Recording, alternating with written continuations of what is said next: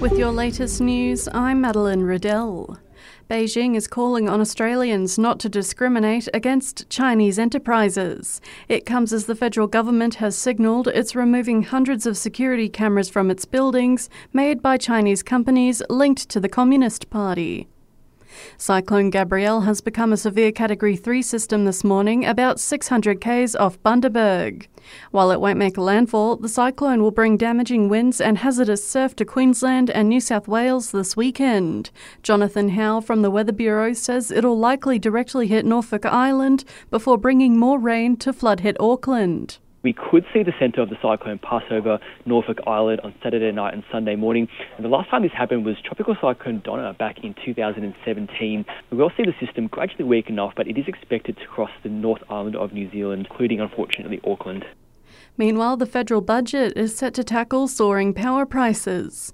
$1.5 billion will be rolled out in the form of electricity bill subsidies to struggling families and businesses. The Treasurer will meet with his state counterparts today to negotiate how it'll all work.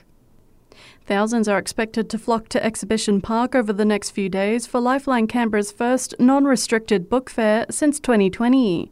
CEO Carrie Leeson says they've got a record number of pallets going out. The number of books that we're taking out would lap the lake 3 times if they were laid alongside one another. There's literally 200 pallets worth of books, which equates to around 15 kilometres if they're aligned.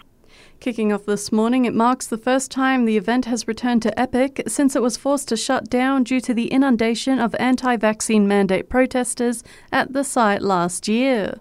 All the money raised goes to Lifeline's Crisis Support Service. And Canberra trio Saphir will headline the Canberra Day performances as part of Enlighten this year. It kicks off in 3 weeks with a jam-packed program, including Pride Weekend and the Balloon Spectacular. There's also the Illuminations and a huge lineup of local and interstate performers. And that's the latest in news. We'll have another update for you right here around lunchtime.